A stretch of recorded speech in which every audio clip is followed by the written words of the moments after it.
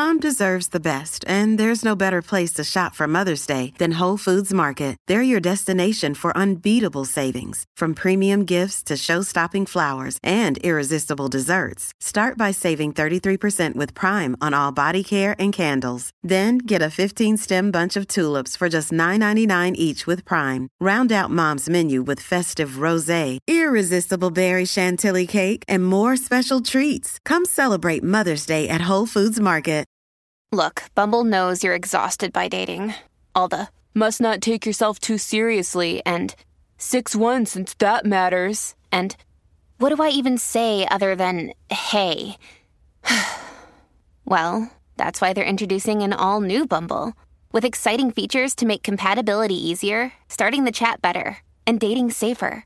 They've changed, so you don't have to. Download the new Bumble now.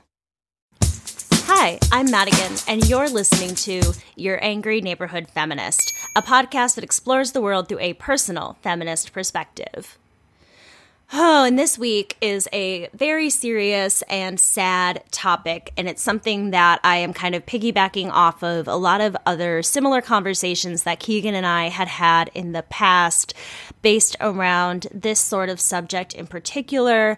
But I wanted to talk about school shooters and why they are rarely anything other than young white men. Now, I do know that statistics are obviously more broad than that, but we have discussed time and time again on the show that this is the primary demographic for a school shooter. And Keegan and I did an episode a couple of years ago, I believe, about women who are violent and the differences between, men and women and how they display violence historically and socially and things like that. And I thought that it would be kind of an interesting jumping off place to discuss mass shooters, but school shooters in particular. I was going to open it up more to mass shootings, but there are way more statistics, way more to talk about. And with the prevalence of school shootings in our country, I found that focusing primarily on school shooters is going to be the focus of this episode. So women and girls make up only 2% of school shooters, according to statistics, but even that seems a little bit high to me, just based on the different stories that I had read. So why is it that there are more male shooters than female shooters? And why are the majority of these male shooters white? And who are these 2% of women and girls? And what can their stories tell us about the cycle of white male perpetrators? So I do have a few stories of women and girls who have been perpetrators in school shootings, and I wanted to talk about them today because two of them are not well known at all. One of them is a little bit more well known.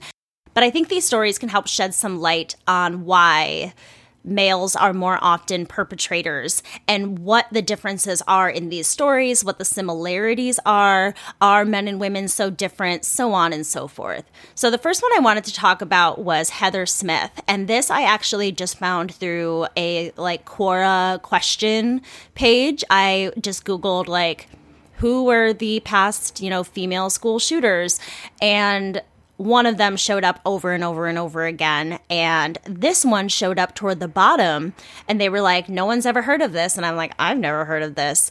And this perpetrator is named Heather, and on November 26, 1985, 14-year-old Heather fatally shot two boys, one of them being her ex-boyfriend, then killed herself with a .22 caliber rifle on school property.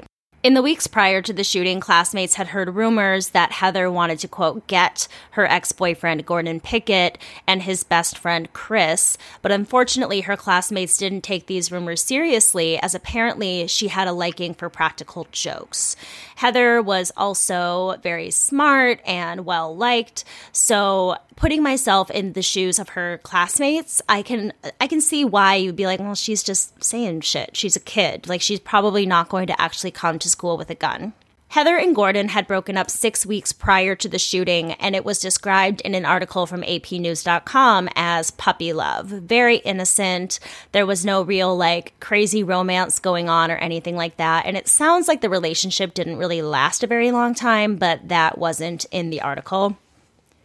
On that November day in 1985, she retrieved a rifle from her home and returned to school and waited for 15-year-old Gordon to leave the gym after wrestling practice. With Gordon was his best friend, Chris Rico, who was 14 years old at the time. Chris was the first to notice Heather and the gun, and he stepped in front of his friend.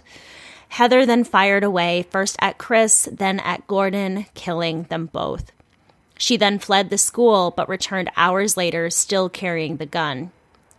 The cops were waiting for her when she arrived, and they tried their best to coax her to drop the weapon, reassuring her that it'll be all right. But Heather knew it wouldn't be all right, and she ended her life. Pierce County Sheriff says that Heather had thrown out a lot of signals before the shooting, like I mentioned. He had interviewed students after the event and found that half a dozen to a dozen had heard Heather say that she planned to shoot Gordon or get even with Gordon, adding that people would remember her. The next one I wanted to talk about was not actually a shooting, but the planning of a shooting. And the reason that I wanted to discuss it is because, well, it's just really disturbing. Let's get into it. There were 4 teenagers from Pennsylvania who were charged for conspiring to attack their high school on the 25th anniversary of the Columbine massacre. So this would not happen until 2024, so they would still be in the planning process now had they not been stopped, thankfully. 2 of the 15-year-olds were being charged as adults due to their level of culpability in the plot, while the other 2 were charged as juveniles. Now we know that one of them at least was a teenage girl. The other one was her boyfriend. The teenage girl and her boyfriend had been planning a school shooting of their own, like I said, for April 2024. They called their plan Natural Born Killers, which is fascinating for a few reasons. I actually know a lot about the Columbine massacre. I read the book Columbine by Dave Cullen, which is so good, so well written, a very thorough, investigative book. But I also listened to a podcast and, oh gosh, what was it called? I'm going to have to look it up. It was called Confronting Columbine, and I believe it was by the same people that did Confronting OJ, where Kim Goldman, Ron Goldman's sister, went and investigated more and more about her brother's death and really highlighted Ron Goldman's backstory inside of the story, because Nicole Brown Simpson is always the primary person focused on during that murder. But Confronting Columbine was a great podcast because it was hosted by a victim of the massacre. She wasn't shot herself, but she was in the school and had a lot of friends that were clearly distraught and hurt by this. And it really is about how the whole school, the whole town went through this terrible, terrible mourning. But through a lot of my reading, I know a lot about the killers from the Columbine massacre, and they really were like so cheesy, in my opinion, because they were like, oh, we're these natural born killers. They really liked the movie. They would write natural born killers a lot in their journals and things like that. So the fact that these teenagers decided to call their plan Natural Born Killers just really shows ties to their obsession with the Columbine massacre. The girl's mother even said she was obsessed with Columbine, which, by the way, I don't like referring to the shooting as Columbine, period. Because in the podcast, Confronting Columbine, she talks about that a lot. Columbine is an entire city. It's not just a school. It's not an event. And they've really done their best to kind of like rebrand. And that's a bad way of saying it. But they've tried to kind of bring back some of the innocence of that town, I think, by not referring to the event as simply Columbine. And Columbine is actually a flower as well. It's really beautiful. So I don't want to take part in referring to a massacre as the name of a city, so it is the Columbine massacre. The mother found texts between the teens talking about their plan to attack Dunmore High School, their hatred for the school, and how they wanted, quote, everything to go down like that, referencing the Columbine shootings.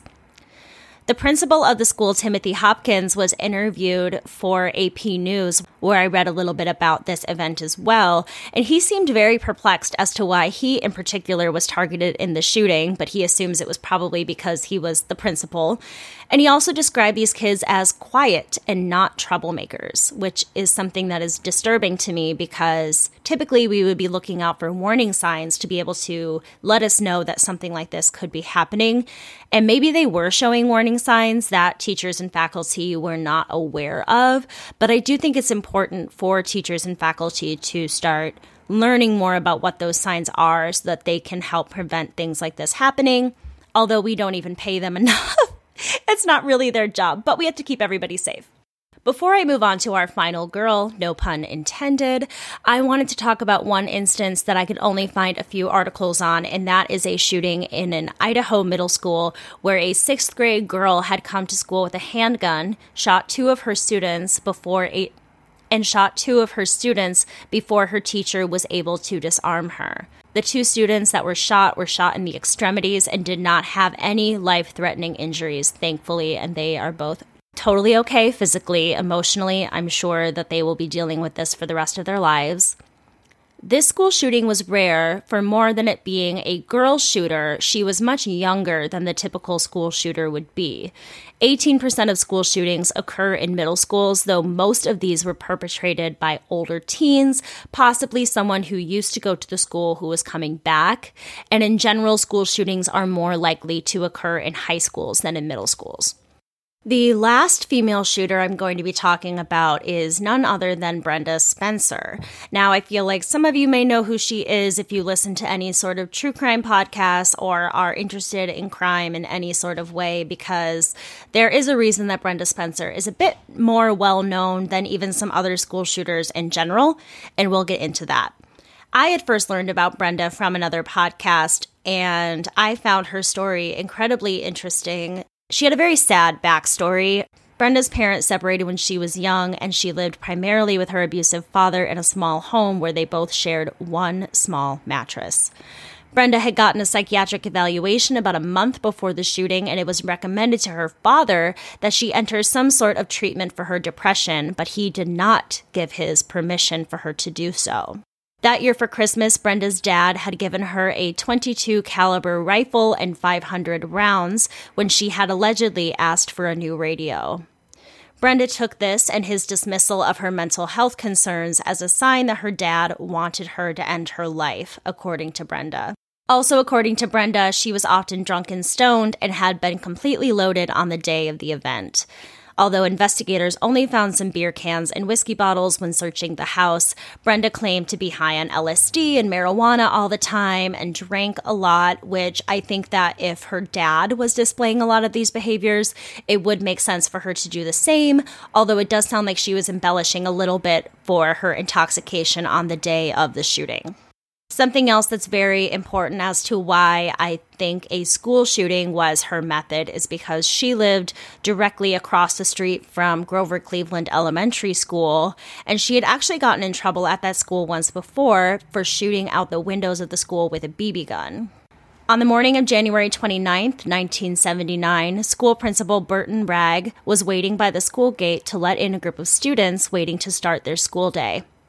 It was in this moment that Brenda opened fire, first shooting 9-year-old Cam Miller, who thankfully survived. She then shot Principal Ragg, then the head custodian, Mike Sukar, who was trying to help Ragg. A quick side note, apparently Ragg and Sukar were not fond of each other in life, but Sukar still did his best to save Ragg. Once the cops arrived, she shot and killed a police officer as well. After firing over 30 rounds, Brenda barricaded herself in her home for about 7 hours while police tried to convince her to come out. While she was stuck in her home, she began calling random people and taking calls from reporters. When one reporter asked her why she did it, she said, "I don't like Mondays. This livens up the day." Though she had threatened to come out shooting, she eventually surrendered and came out of the house, reportedly after being promised Burger King by negotiators. She was charged as an adult and pled guilty to 2 counts of murder with a deadly weapon.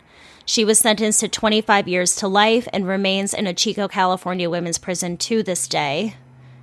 Bob Geldof from the Irish new wave band Boomtown Rats wrote the song "I Don't Like Mondays" after he heard a news report about the event. Bob thought not liking Mondays as a reason for doing somebody in is a bit strange. When criticized for glorifying the tragedy, he said, "It was the perfect senseless act, and this was the perfect senseless reason for doing it. So perhaps I wrote the perfect senseless song to illustrate it." He has said in years later that he regrets writing this song because he, quote, "made Brenda Spencer famous." And this song is a big reason why Brenda is more well-known. I wanted to add a few of the lyrics to this song because I do think that is a rather interesting part of our history. Apparently, the band was also working with Steve Jobs at the time, and so their first line opens with, "The silicone chip inside her head gets switched to overload, and nobody's going to go to school today. She's gonna make them stay at home, and Daddy doesn't understand it. He always said she was good as gold, and he can see no reasons, 'cause there are no reasons. What reasons do you need to be shown? The Telemax machine is kept so clean, and it types to a waiting world. Her mother feels so shocked, father's world is rocked, and their thoughts turn to their own little girl. Sweet 16, ain't that peachy keen? Now it ain't so neat to admit defeat. They can see no reasons, 'cause there are no reasons. What reasons do you need?" All the playing stopped in the playground now. She wants to play with the toys a while. And school's out early, and soon we'll be learning, and the lesson today is how to die. And then the bullhorn crackles and the captain tackles with the problems and hows and whys, and he can see no reasons, 'cause there are no reasons. What reason do you need to die? This also reminds me a little bit of a more recent song, Pumped Up Kicks, that came out by Foster the People. Oh gosh, I was like 18 or 19 when that came out, so probably like 2011, 2012. And I remember there being a lot of controversy over it at the time as well because they believed that it glorified school shooters. And I think that it's interesting, how these songs are being criticized because in my opinion, neither of these songs are saying it's a good thing or that we should be, exemplifying ourselves after these people. But I think it's a commentary on the world that we live in. And I think that that's what music is about. I think that it's understandable that people would point that out, that it's glorifying a horrible tragedy. I think that it's important for artists to keep themselves accountable and to talk about why they wrote certain things. But to me, I think for a lot of people, they wouldn't have known about this tragedy had it not been for the song. And I think it's kind of a catch-22 because so many school shooters try to model themselves after past shooters, but I also think that it's a way for the public consciousness, especially at the time when school shootings were not as prevalent, to be aware of what was going on in the world. And Brenda herself has spoken out about her regret toward her crimes and how she wishes others wouldn't model their behavior after her. There's this great book that I have called Letters from Prison by Jennifer Furio, which is a compilation of a bunch of different letters that she had sent to female prisoners and that they had sent back to her discussing their crimes. And I am a firm believer in it being important for these people to tell their stories, not because I think that they're always truthful, but I think that the more that we can know about people who do bad things, maybe the more we can do to prevent it. So I found this to be a very interesting book. I think Brenda a lot of times didn't really want to talk about her crimes and wanted to talk about other things going on in prison. But I think that that's understandable as well because this happened when she was so young, and this book came out much later. I think this book came out like in the early 2000s and her shooting occurred in the late 70s. And I think that she does have quite a bit of distance from it, but she does hold herself accountable, which I appreciate. To end this story on a more positive note, one of the victims, Chris Stanley, was honored as Teacher of the Year in San Diego in 2007. Also, Principal Ragg's granddaughter, Haley Ragg, who's only in her mid-20s, now works for Safe Kids Incorporated, which develops school safety and curricula and guides for parents. We love this. It's a little early in the episode, but I think now is going to be the perfect time for us to take a quick break, so we'll be right back. Are you ready to shop? Rakuten's Big Give Week is back. Get 15% back at hundreds of stores, and it's all happening this week, May 6th to May 13th. It's the perfect time to shop for everything on your list for spring and summer, like clothing, outdoor gear, and travel. I know I'm using this week to stock up on some warmer weather essentials at Ray-Ban and Ulta, and I love that Rakuten even helps me save on travel at sites like Hotels.com. Rakuten really is the best way to shop, and you can save even more by stacking cash back on top of deals. Plus, during Big Give Week, that cash back is bigger than ever. With Rakuten, membership is free, and when you sign up and shop today, you get an extra 10% cash back boost. That's an extra 10% cash back on top of the 15% cash back. You won't see higher cash back rates than these. Go to Rakuten.com or download the Rakuten app. RAKUTEN. Shoppers get it. Hey there, this is Justin Bartha. I made a funny new podcast, King of the Egg Cream. It has the greatest cast in the history of podcasts with actors like Louis Black. I'm torn by my feelings for two women. Bobby Cannavale. You can eat it, or if someone hits you, you can put it on your cut. Melanie Linsky. I wonder what these marvelous things are that look just like boiled chicken feet. Jason Ritter. I can break things and pick locks and kill people. Michael Stuhlbarg. The whole point is to inspire people that they should make themselves better. Ari Grainer. No, don't whet its appetite. What are you, an idiot? Me, Justin Bartha. That's not just any egg cream, that's a Lemke's special. And all narrated by the hilarious Richard Kind. This is the story of Harry Dalowitz and how he rose from nothing to become New York's King of the Egg Cream. So if you like funny true stories, come listen to King of the Egg Cream, available wherever you get your podcasts. All right, we're back. Now that we've talked a bit about these women and girl shooters, let's talk a little bit about why it's more prevalent for men to be school shooters or mass shooters. According to the Violence Project, 98% of all mass shootings have been perpetrated by men. Statistics from a study that looked at mass shootings between the years 1982 and 2022 shows that there have been 129 male and only 3 female mass shooters. Besides the school shooters that were mentioned earlier, women were both perpetrators of the shooting at the YouTube headquarters and Rite Aid killings, but because they weren't involved in school shootings, I didn't mention them. Jillian Peterson, president of the Violence Project, said simply, "Men are just generally more violent, and there are multiple theories as to why."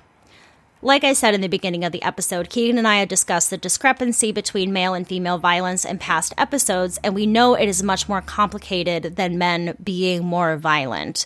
It is the societal, cultural, and biological predisposition thrust upon these young boys. And if we could better understand the biological, psychological, and social factors that have contributed to mass violence, we will be able to better identify people with the propensity to commit mass shootings. I also wanted to point out that, again, this is not very gender inclusive. We are talking about biologically male and biologically female people. So Jill Peterson, the president of the Violence Project, goes on to say that men tend to externalize their problems and look for others to blame, while women tend to internalize their pain and more often self-blame. Boy, do I know this well.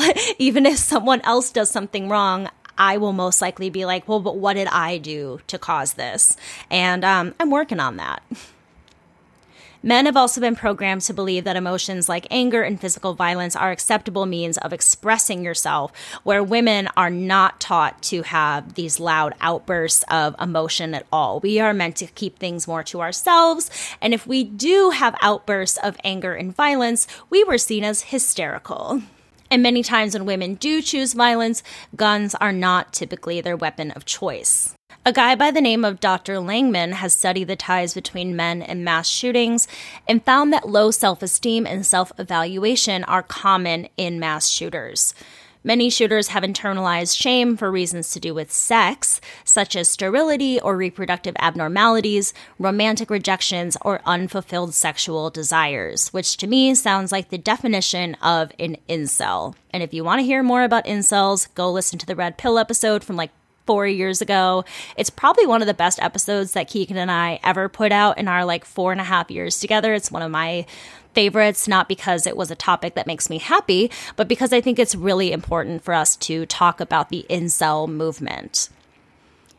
A 2001 study published by the Journal of the American Academy of Child and Adolescent Psychiatry noted that in most cases, the perpetrator has had a perceived failure in love or school.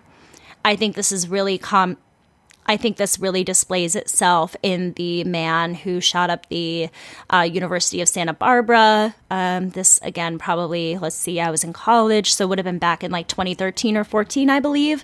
And they had a whole incel manifesto as to why, women don't treat him well and won't sleep with him and don't love him and all of this kind of stuff. And that was his quote unquote excuse for why he wanted to murder the women of the University of Santa Barbara. Dr. Langman also found some interesting physical findings about the boys and young male perpetrators, stating that they are usually of smaller stature than their peers physically and have lower muscle tone. To overcompensate, these boys may engage in behaviors and activities they feel will enhance their sense of ultra-masculinity, such as the use of violence or firearms. And this is where toxic masculinity is really coming into play. Not that it isn't everywhere, but I think that there is this idea for men in particular, if you are of a smaller stature, if you're not super muscly or whatever, if you are not what society has deemed as being like the most attractive, I think a lot of young boys will internalize that and begin to hate themselves because of it and want to express a more obvious sign of their masculinity. And that's why, violence and guns and things like that can easily become part of their life. Now, I know a lot of men who are on the smaller side. Max actually had to take growth hormone shots when he was born. He was born way too early and had some birth defects and things like that. So he was not able to grow normally as a person. So he had to take those shots in order to grow taller. But after a while, he was just kind of sick of taking the shots and he was like, I'm good, I'm tall enough, I'll stop. He's probably like 5'8", 5'9". He's not a super tall guy. And my ex, who I was with at the beginning of the show, he was like the same size as me for the most part, but he was super into going to the gym and being really muscly. And when I stalk his Instagram now, it's literally all gym selfies. So I don't know if he can tie into this as much, but I remember asking him because he was always like the smallest person in his class. I was like, was that hard for you? Like, did you feel like you had to overcompensate?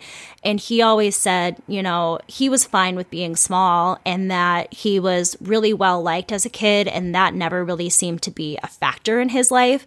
And I think that's a really positive way of looking at it. I wish that we didn't hold men up to the standard of having to be like super tall, buff, whatever. Every man is perfect the way they are. Every man will be loved the way they are. And while I don't think it's an excuse to use violence as a way to enhance your masculinity, I just think that in general, we have to change our definition of what masculine means so that these young boys are not feeling like they don't fit in.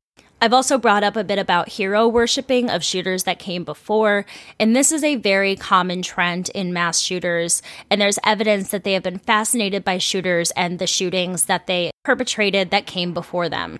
Perpetrators of mass shootings are often looking for some sort of notoriety through their crimes and will model their attacks after those who came before them to gain fame.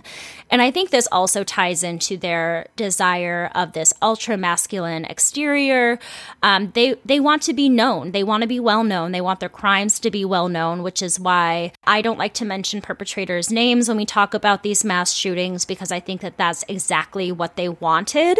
These perpetrators also often see themselves in past perpetrators, and this is particularly common in young white killers. So we say all the time, representation matters, right? Well, this is when representation kind of bites us in the ass. So a lot of these young white men who have the same feelings as these young white killers will see themselves in them and be like, well, this is what they did to deal with their problems. Maybe I should do the same thing. This will gain me, fame, notoriety. I'll be written about online. People are going to be seeing my face everywhere, and this is going to make my life worth it. And I found this interesting because this is something that we've known about for a long time, that these shooters will idolize one another. But this could also be a reason why there are less female shooters, because there are less female role models for them to idolize after. Another large factor when we're discussing mass shootings, and I think this is a little bit less gendered in this topic, but mental illness is always at the heart of discussions when it comes to these mass shootings. It's mental illness and it's gun legislation. So there was bipartisan gun legislation that was signed in June of 2022 that included $8 billion toward mental health-based school programs, which we love to see more attention put on the mental health of our students, of our kids, but the focus on mental health is displaced. We must understand the distinction between mental health as a diagnosis and how a potential mass shooter may or may not fall into the category of mental illness. There is a difference between, having a mental illness like depression or anxiety and things like that than actually having like the legal diagnostic definition of being mentally ill. Doctors Langman and another doctor by the name of Dr. Pies, it's probably Peace or something else, but I'm going to say Pies because it's spelled like pies, have concluded that the overwhelming majority of perpetrators who commit mass shootings do not satisfy diagnostic requirements for mental illness. They make a point to say that being mentally disturbed is not the same as being mentally ill. However, there has been ties to trauma, as many mass shooters have had a history of trauma or abuse in their childhood. Although, in my opinion, I think that trauma is the lamest excuse to kill. Most people go through traumatic incidents in their lives or have bad childhoods and grow up to not shoot up schools or become mass shooters or be violent in any sort of way. But I also think that treatment for these people who have gone through trauma is also really important. In the case of Brenda Spencer, she didn't have a father who was able to help her with her mental health needs, and so that probably worsened a lot of the feelings that she had, which led to a shooting. So while I don't believe that mental health should be used as an excuse for shootings, I do think that it's important to recognize how lack of treatment for those things can perpetuate potential violence in the future. I just don't like when people are like, I had a bad childhood, what did you expect me to do? It's like, no, like, I had a bad childhood at some times. You had a bad childhood at some times. All of us has our trauma, some worse than others, but I personally don't believe that using your trauma as an excuse to do more bad things is legit, because it's not. So this Dr. Pies has extended on Langman's studies by stating that mass shooters often have an overriding worldview as one of anger, resentment, victimization, and narcissistic grandiosity. And I wish I had gone more into the narcissistic grandiosity, but I think that that's something that is probably really common within all of these shooters, especially because of their desire for notoriety and to be known by the world.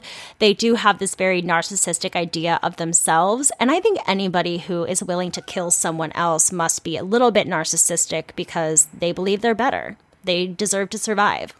Since I gave you a little shorter commercial break earlier, let's have a few more ads before we conclude this episode. All right, we're back. So now that we've talked about a lot of the different reasons that have been given for mass shootings and school shootings, let's talk a little bit about the archetype of a K-12 shooter. A school shooter who targets K-12 schools are typically white males, typically students or former students of the school, and have a history of trauma. So I tied some of our earlier stories into some of these examples, and Heather was a student of the school where she killed, and Brenda Spencer had experienced trauma in the past. Most school shooters are suicidal, plan their crimes extensively, and make others aware of their plans beforehand. Brenda was known to be suicidal, and both Heather and the Dunmore High School kids had told others about their plans beforehand. They typically have multiple guns or weapons, and they have typically stolen them from family members. The girl involved in the shooting plot of Dunmore High School had made homemade Molotov cocktails to bring with their rifles, something she had taken from the Columbine killers. So how can we prevent these school shootings? I think that everyone is different. I think that all kids display their hurt and pain in different ways. And while I think it could be dangerous to label a kid as a potential school shooter, I think it's important in general for us to always be aware of the behavior and the mental health of the students in the schools that we're working in. I know for myself as a nanny, I'm always very focused on how the kids I'm working with are reacting to certain things. For example, this is obviously not a dangerous situation, but I was working with a little 9-year-old girl that I helped take care of, and she had gotten this new jewelry kit for her birthday. And it was kind of like this complicated, there was like a chain, and then she had these like thick like nylon cords that she had to like weave through the chain. And she was really struggling with it and trying to do it herself. She moved over to the couch to see if maybe being more comfortable would help. She tried taping it down. And I am the type of person that I'm going to let a kid try to figure things out for themselves unless they specifically ask me if they want help, especially with this kid. Like, she really wants to do things for herself, and she's really good at doing things for herself. So even though I saw her start to get frustrated, I was like, let's see how this plays out. So I'm kind of standing at the other side of the room and I'm looking at my phone, and my hearing sucks. So I didn't hear any sniffles or anything, but I just looked up and noticed that she was crying. She was a little bit upset, but she wasn't really trying to let me know. I think she was kind of trying to hide that she was feeling upset. And I went over to her and I took the bracelet out of her hand. I wrapped her in my arms and I just said, it's okay to cry when we're frustrated about things, because I cry when I'm frustrated about things. Even when it's something as small as not being able to get a craft right, sometimes those feelings can still feel really, really big. And it's okay for us to just let it out. But then we're also going to sit back and realize that this isn't a big deal. We can try and try again. Let's take some deep breaths. Because I also know that if I'm really worked up and I'm trying to do something right, it's usually not going to work because my heart is racing. Maybe I'm a little bit anxious and I'm really putting a lot of pressure on myself to do something right. Where if I can just stop and breathe and collect myself and be like, you know what? I'm just going to try this again. That's usually when I get better results. So while this is not an example of a disturbed child or anything like that, as a child care worker, I do think it's important for us to be able to really recognize where the kids in our lives struggle and how we can help them. Because I felt really important in that moment, because I felt like I was able to teach her something that she can take with her for the rest of her life. Ways to help her dial down her stress, not to be so hard on herself, because I'm still really hard on myself and I don't want any kids growing up to be that way. Now that I've gone on my little tangent, there is a website called McCaskill FamilyServices.com, and Doctors John and Pamela McCaskill list 10 characteristics of students at higher risk for school shootings. The first one is expression of anger and revenge, maybe through their art or on social media. I'm a big believer in art therapy. I've done a lot of art therapy, and it's something that very commonly is done with young kids who are in therapy. They will have them draw pictures, because a lot of times how they draw, the colors they use, different imagery really can tell you a lot about the inner workings of a child's mind. I remember doing a lot of dollhouse situations and other crafts and things like that when I was first in therapy when I was 10 years old, and it being also really comforting to be able to do something else like drawing or playing with dolls instead of just talking about my problems, because as a kid I couldn't even really put those into words. So I do think that noticing art is something that's really important. Also looking at the writing that they do in class, although I wrote some really depressing stuff. I think I've mentioned on this show before, we had this whole section in 3rd or 4th grade on the Pilgrims. And I've totally talked about this before because I was angry that the girls had to learn cross-stitching, even though I love cross-stitch. And the boys got to make these step stools with their dads. So the women all had to work on sewing and the boys all got to build these cool step stools. And I was like, well, this is bullshit. What if I wanted to build a step stool? I should be able to go with that group, right? But in my writing, we had to tell the story of our Pilgrim family. I wrote my cute little story, but I was really into, Keegan and I have talked about the Dear America books and stuff. I was really into dramatic stories. I was not reading cute little kidsy books when I was a kid. So at the end, I wrote how each of my characters died, and some of them were really gruesome. And as an adult, I'm like, man, if I was that teacher, I'd be like, let's have them talk to somebody because they seem really fascinated by death. And I wasn't fascinated with killing, obviously. I was just very fascinated with the tragedy of it all. I was a big drama queen. I also think that social media is a really important part of monitoring our children. I think that there's different levels of monitoring that is needed for different children, because I was given a lot of trust and privacy with the internet when I was young, although social media is not what it is now. I was like on MySpace and stuff, and it wasn't as often that I was coming across like random strangers and things like that. So I don't think my mom even really knew to be checking in on that kind of stuff.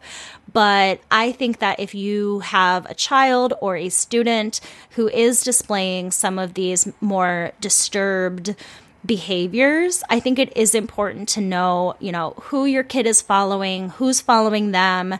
I also think having an awareness of what they're commenting on Instagram is really important, and on Twitter and things like that, because I'm sure most of the trolls that we get on the podcast Instagram page are like young teenage boys who are just like trying to get a rise out of me by telling me to get back in the kitchen and things like that.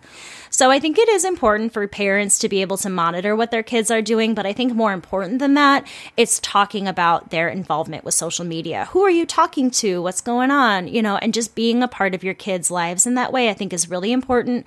But also, when a child is showing you that they are being responsible with social media and with the internet, it's good to give them a level of privacy, as that's going to help them grow and feel more independent as people when they can problem solve for themselves. Many school shooters will have a dysfunctional family situation. And again, I'm going to tie this into a nannying story. Whenever T would get picked on at school when he was younger, or one of his friends was being mean to him that day, I would always remind him that we never know what our friends are dealing with outside of school. And sometimes them acting out is all they know to do to get attention in replacement for the love that they need.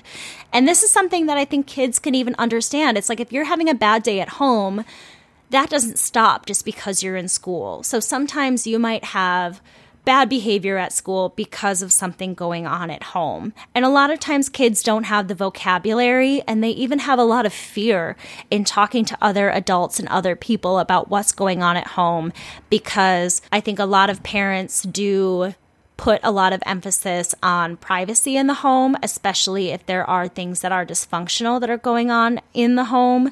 And this is when I think noticing other sorts of warning signs is important in kids, because they won't always discuss the problems in the house. They are often socially isolated.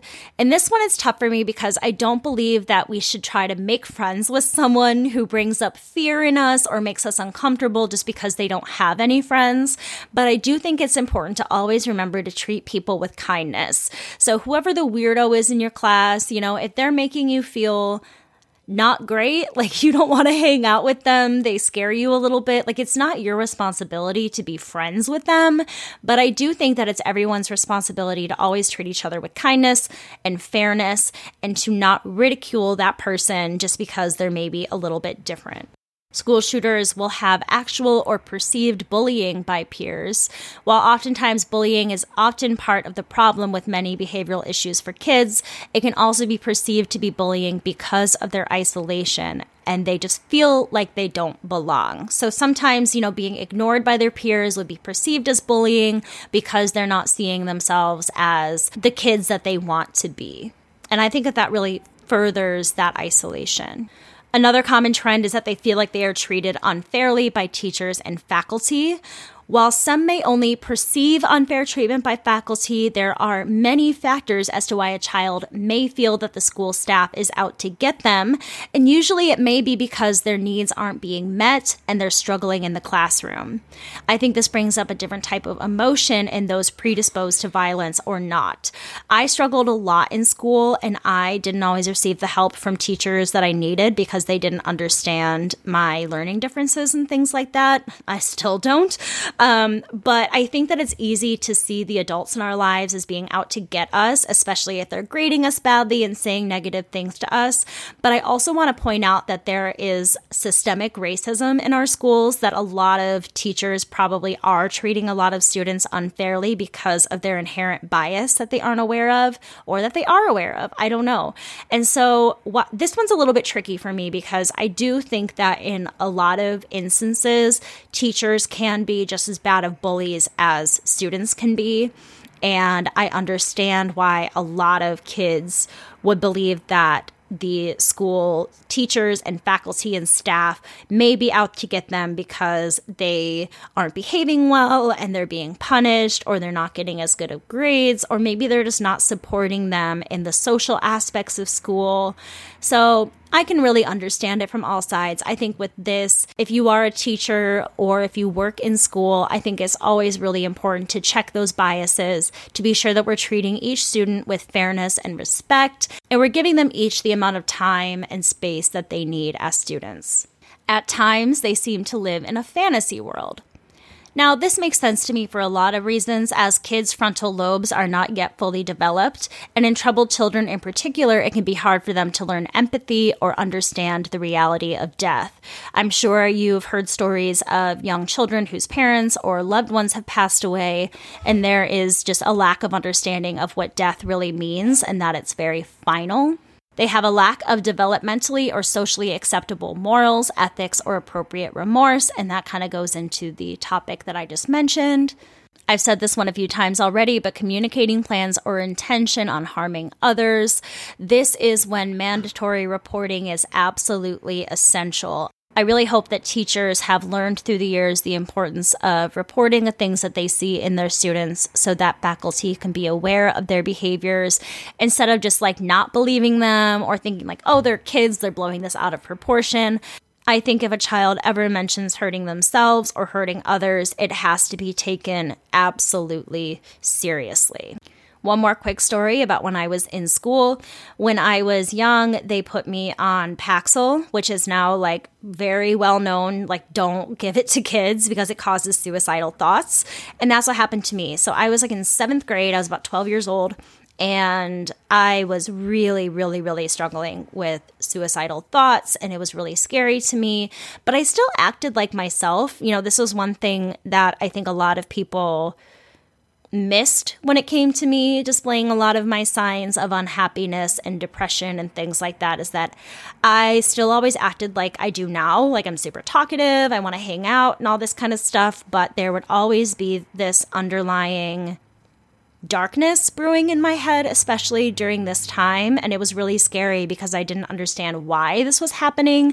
I went from having panic attacks and anxiety, particularly from being separated from my mom. And now it was turning into a lot of really negative self-thoughts and suicidal thoughts. And I remember being at my locker and telling my friend Alexis, being like, I'm going to kill myself. Within an hour, the principal of the entire K through 12 school, the school that I went to went from kindergarten all the way through high school, and they were separated by different floors. So the first floor was like the elementary school. I was on the middle floor for the junior high middle school, and then the top levels of the school were all the high school, and it's way bigger than the rest of the school. It is beautiful too, by the way, although this school absolutely sucked. And I was called in by the principal, who I had never met because I always dealt with the administrator for the middle school. So it was very weird walking all the way up to the high school, and then I had to climb up another flight of stairs to get to the dean's office, which was almost in this little like loft area of this school. And I walk in, and both my mom and dad are there. Now, I really didn't want my dad there because I didn't like discussing any of my negative feelings with my dad around. I always got really embarrassed. I didn't want him to know. I've never had a lot of trust for him. So the principal was essentially like, so we heard you're suicidal. And I didn't really know what to say. I felt really stupid. I felt embarrassed that I had said it, that my friend had told a teacher that they had done anything. And all this school really did for me was hand me a stack of prayer cards and tell me to pray on it and that God would help me. And that didn't work. So my parents were aware, and luckily they were able to adjust my medication a little bit to be able to help me. So while I was totally embarrassed and felt terrible that my friend would out me like that, looking back as an adult, I'm so thankful that she did, because it's so important that my mom was aware of what was going on with me so that they could help adjust my medication, talk to me more about things like that, and have my mom be aware with that darker side of my brain that I didn't really share with anybody else. These kids will often have a history of aggressive or violent acts, sometimes cruelty to animals. I think a lot of us remember that one troublemaker kid in class that was always, getting in trouble for hitting someone or being a little bit too aggressive on the playground. And while I think, again, that is very normal for kids to be able to express themselves, I think it is important to be able to catch those moments and help teach children to behave in different ways when they have these really strong feelings, and that behaving in violent ways is not going to get them what they want. Lastly, these kids have legitimate struggles and needs that aren't being validated or addressed. This comes from their parents, their peers, their siblings, their teachers, everybody. I think that every child, so much of life wants to be validated. They want to be told that they're doing well.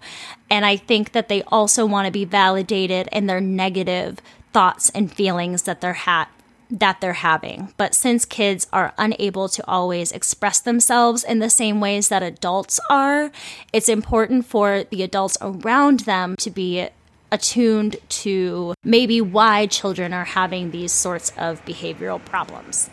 So we bounced around quite a bit in this episode, and it was interesting for me to really stick to women perpetrators as school shooters because there are so few.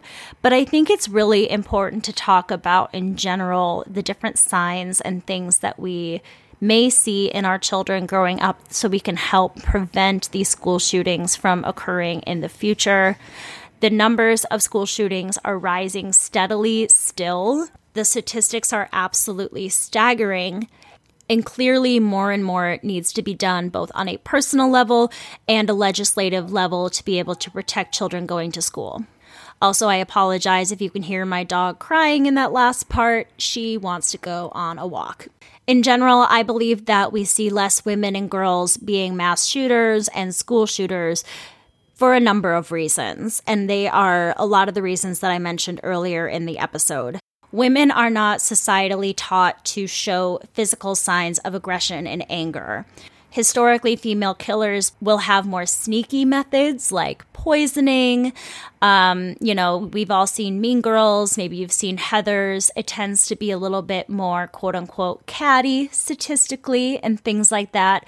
Though I do believe that there are many, many women that do display the same behaviors as men.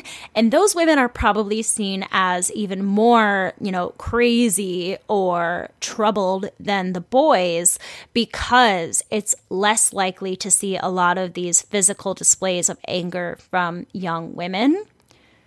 I also think that a huge factor as to why there are less female shooters is because there is a lack of representation of young girl and female shooters.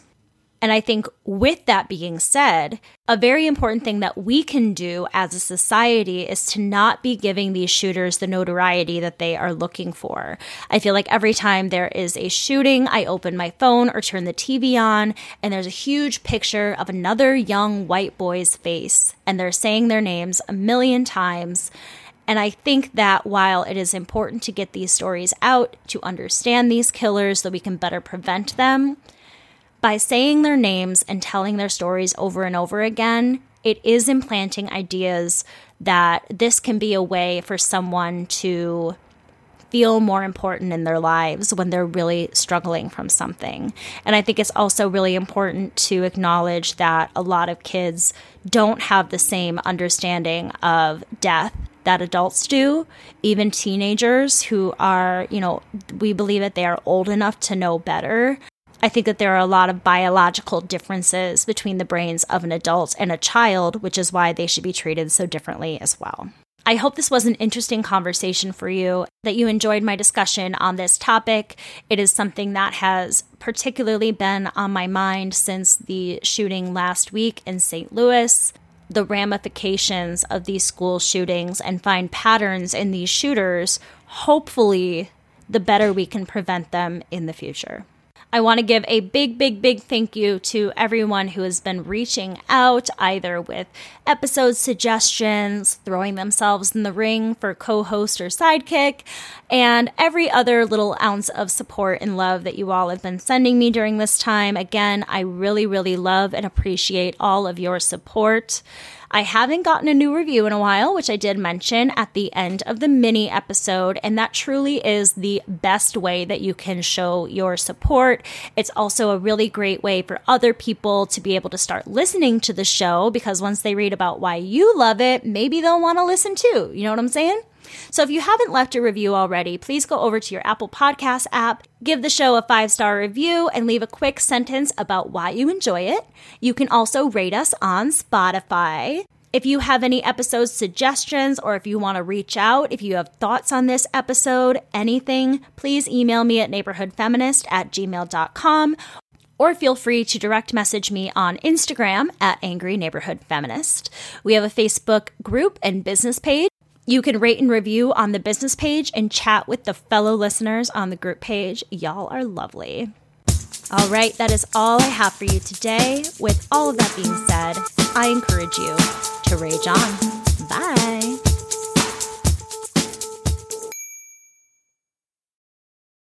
Hey there, it's Rachel Ballinger, and I am extremely excited to invite you to Rachel Uncensored. It's my podcast where I sit down and get real with my friends and celebrity guests, where we talk about all sorts of topics. And sometimes we might be under the influence when we do so. We cover things from personal stories to hot button issues. And it's the only place on the internet you can find an uncensored version of me. It's a side of me that you might not have seen before because it's not the most family or brand friendly. But don't worry, I'm still sort of slightly a decent human being. If you're intrigued, then make sure you check it out. New episodes drop every Wednesday. You can find it on Apple Podcasts, Spotify, or wherever you listen to podcasts.